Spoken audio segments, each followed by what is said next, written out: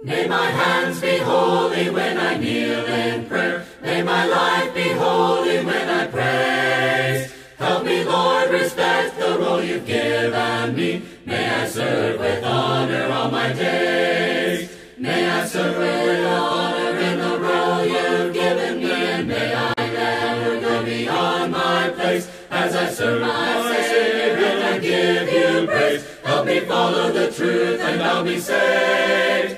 May my hands be holy when I kneel in prayer. May my life be holy when I praise. Help me, Lord, respect the role you've given me. May I serve with honor all my days. The balanced belief that we're going to be taking a look at in this video is the balance between the Old and the New Covenants. Now, for the most part, I'm going to mean the Old Testament and the New Testament. And I believe that most Christians, they tend to focus either on the Old Testament or the New Testament. I mean, you probably have one of the favorite. You might like the Old Testament stories, or you might like learning in the New Testament the things about Jesus Christ. But I believe it is so important that we have a balance between these testaments, that we understand the purpose of each one and each of these covenants, but also each of these testaments, and that we understand the part that we play and the part that they play within our lives. So let's look at these things together.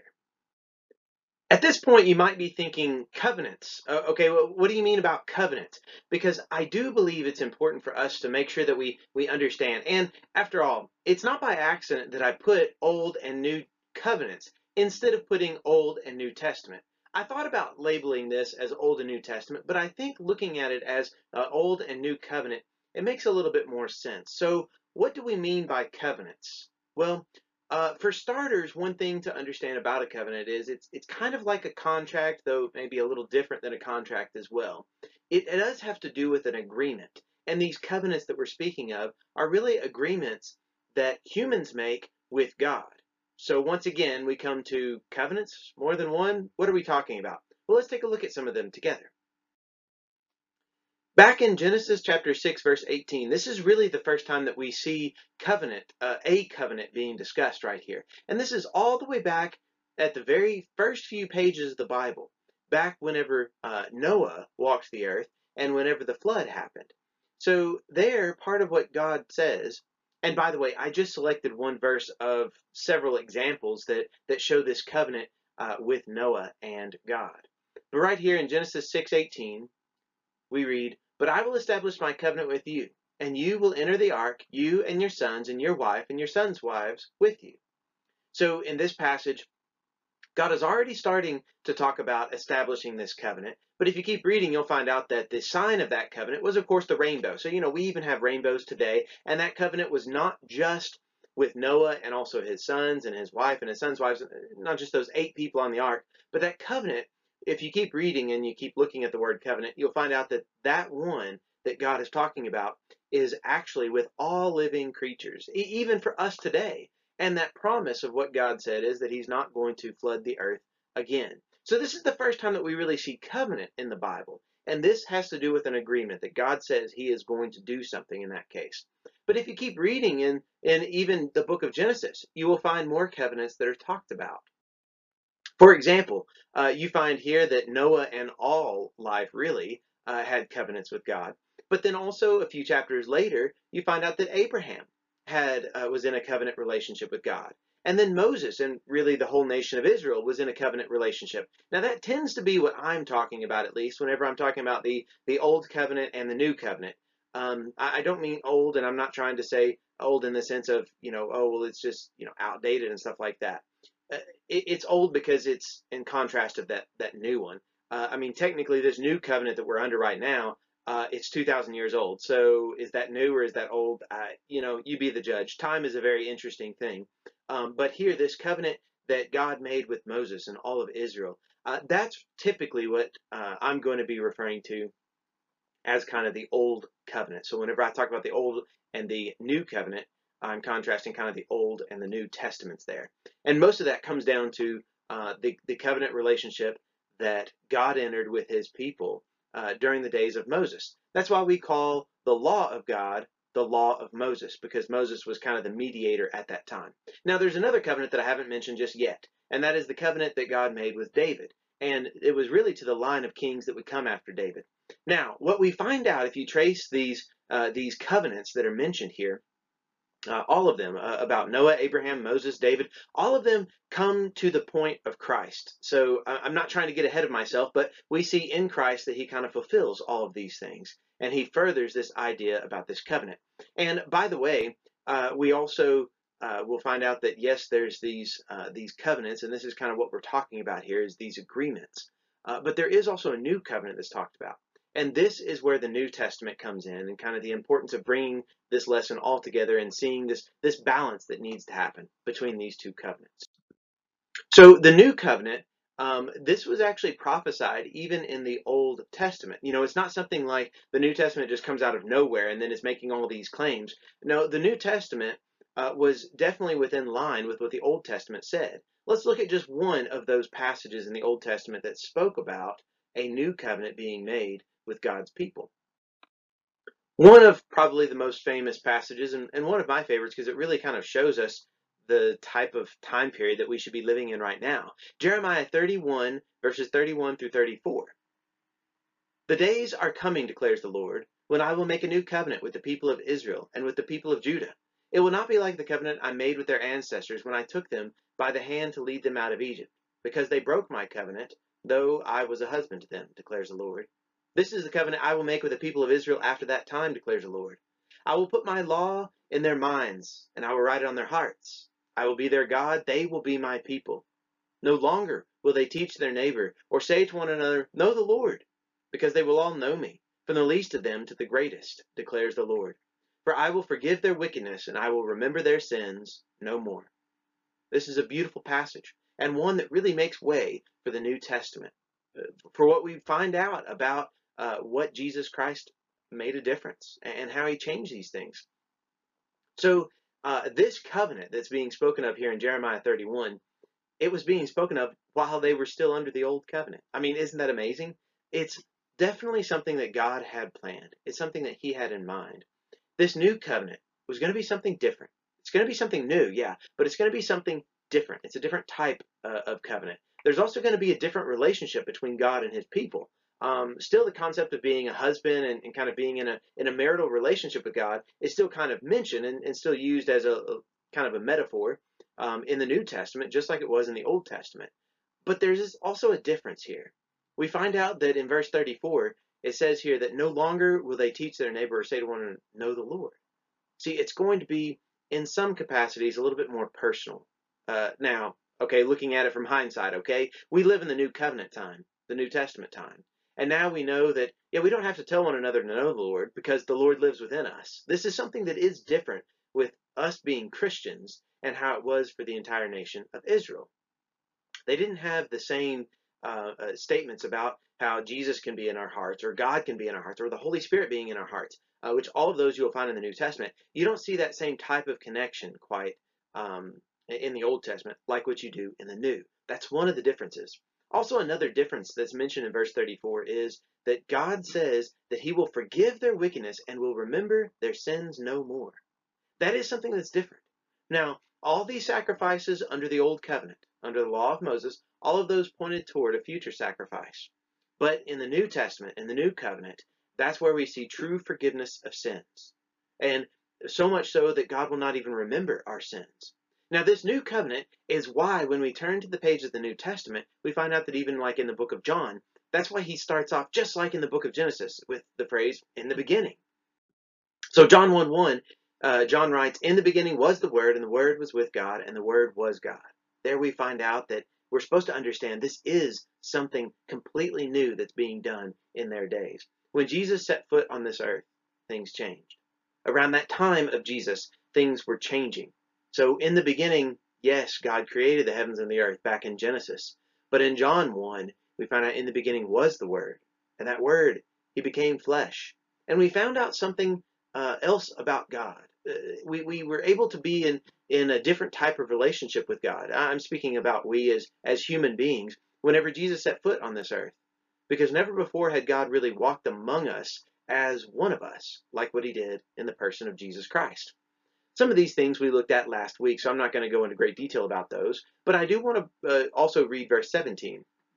We see this contrast here between the Old Testament and the New Testament. Sometimes this contrast is made between the Old Covenant and the New Covenant, and we kind of think that this is a little bit more of a blanket statement than what I think that we should really read into this. Verse 17, we read, "For the law was given through Moses, grace and truth came through Jesus Christ."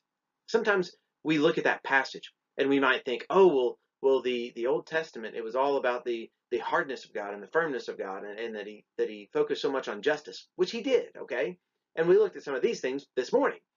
But then some people will also say, okay, well, that's how it was in the Old Testament. It was really hard to do anything, and it was really hard to be in a relationship with God. But now, in the New Testament, we have this grace and the truth through Jesus Christ.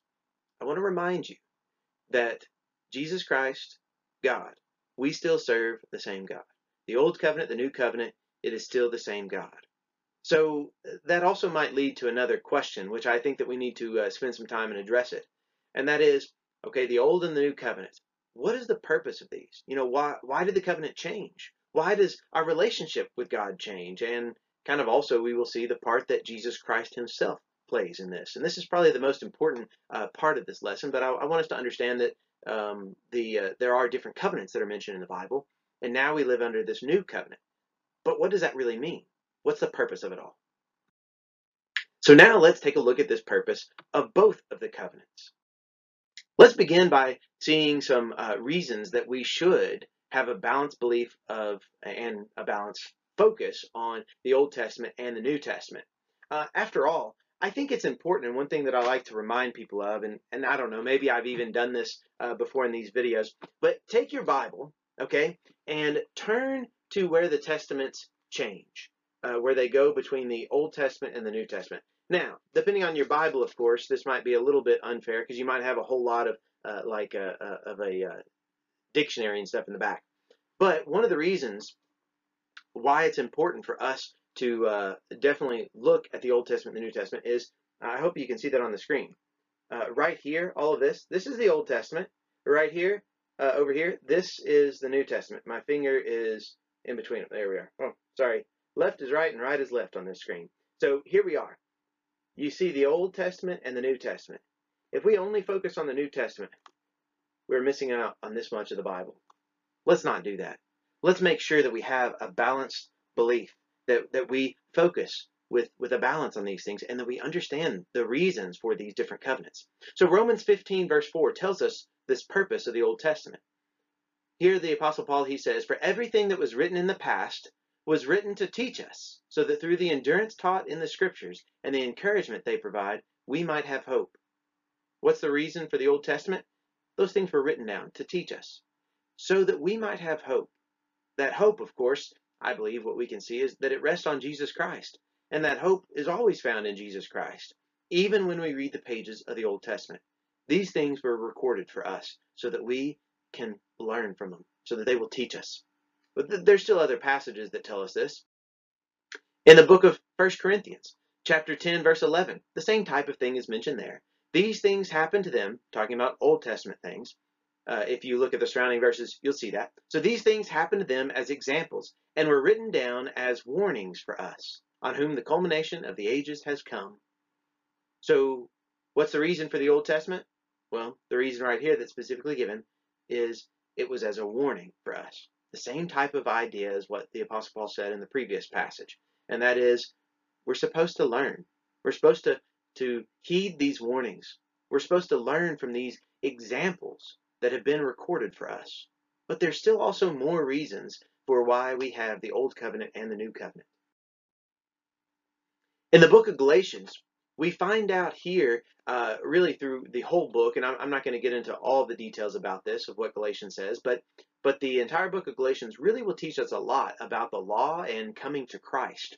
But here in Galatians 4, I just want to share a few verses right here that tell us about the Old Testament leading us to Christ and coming to that point in history where Jesus Christ set foot on this earth. So in Galatians 4, verses 4 through 7, we read, "But when the set time had fully come, God sent his Son, born of a woman, born under the law, to redeem those under the law, that we might receive adoption to sonship. Because you are his sons, God sent the Spirit of his Son into our hearts, the Spirit who calls out, Abba, Father. So you are no longer a slave, but God's child. And since you are his child, God has made you also an heir. This passage talks about how this was always within the plan of God. Jesus came at this set time. When the set time fully came, that's whenever God sent his Son. That's whenever Jesus Christ, he was born of a human being, born under the law of Moses. And we see that Jesus was the reason of why the law was kind of preparing us for that time in history. Whenever that time came, Jesus Christ came. And we also find out throughout the pages of the New Testament that all of the teachings that we see are completely in line with what the Old Testament was teaching us as well. Let's look at some other passages that kind of show us that. In the book of 2 Peter chapter 3, verses 15 through 16. This is amazing to me because this passage, let me tell you what we're going to see in it, then we'll read it. In verse 15, the part that I put in bold and underline here on the screen, it says that our dear brother Paul also wrote. So he's talking about the things that Paul wrote, the letters that Paul wrote. Okay, Peter is talking about what Paul wrote. Now, what did Paul write? Well, if you look in your Bible, they start in those letters in Romans, and they go on for the next like 13 books. So those are the things that Paul wrote right there. And they are compared in verse 16 to the other scriptures. What other scriptures is Peter talking about there?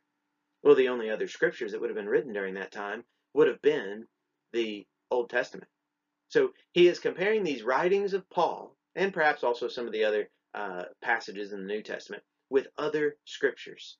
This is where we see that Paul wasn't just writing these things to be helpful to these groups of Christians. No, the Old Testament was very important, and it was raised up on a pedestal. But now we see that the writings of Paul was also raised up on that pedestal. Why is that? It's because all of it is God's word, and all of it is worthy of our attention. 2 Peter chapter 3, verses 15 through 16. Notice this comparison with me. Bear in mind that our Lord's patience means salvation, just as our dear brother Paul also wrote you with the wisdom that God gave him. He writes the same way in all his letters, speaking in them of these matters. His letters contain some things that are hard to understand, which ignorant and unstable people distort, as they do the other scriptures, to their own destruction. So, like I said, right here in this passage, you see that the writings of our dear brother Paul are compared with the writings that are found in the Old Testament. What we find out in the New Testament is everything is in line with what the Old Testament said. But that still is important for us to understand what's the purpose of the New Testament then. If the Old Testament was to teach us, to show us these examples and give us warnings, well, what about the New Testament? Well, I would say some of the reason it still kind of carries over and it has some of the same things. But it's also more. Whenever Jesus celebrated the Passover festival with his disciples, he did something that was called, the Last Supper. The Lord's Supper is what we call it today. But the way Matthew records it in chapter 26, verse 28, Jesus says, "This is my blood of the covenant, which is poured out for many for the forgiveness of sins." If you look at Luke's gospel account of it, in Luke 22:20, he says, "This is the cup of the new covenant in my blood, which is poured out for you."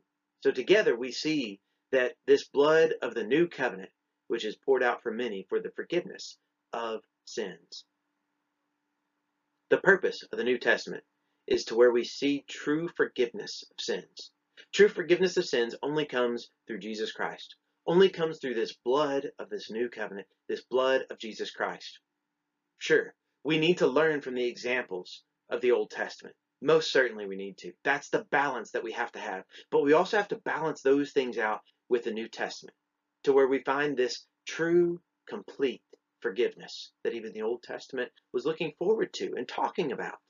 So whether we read the Old Testament or the New Testament, we must respect it as God's Word. And that's the final passage that I want to share with you about God's Word and about the need for us to respect both the Old Covenant and the New Covenant.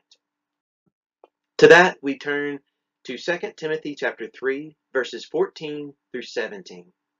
Now, I know that this passage is going to be very familiar to you, and we've even looked at it, for pretty recently, maybe even several times pretty recently. But I want you to notice it all together.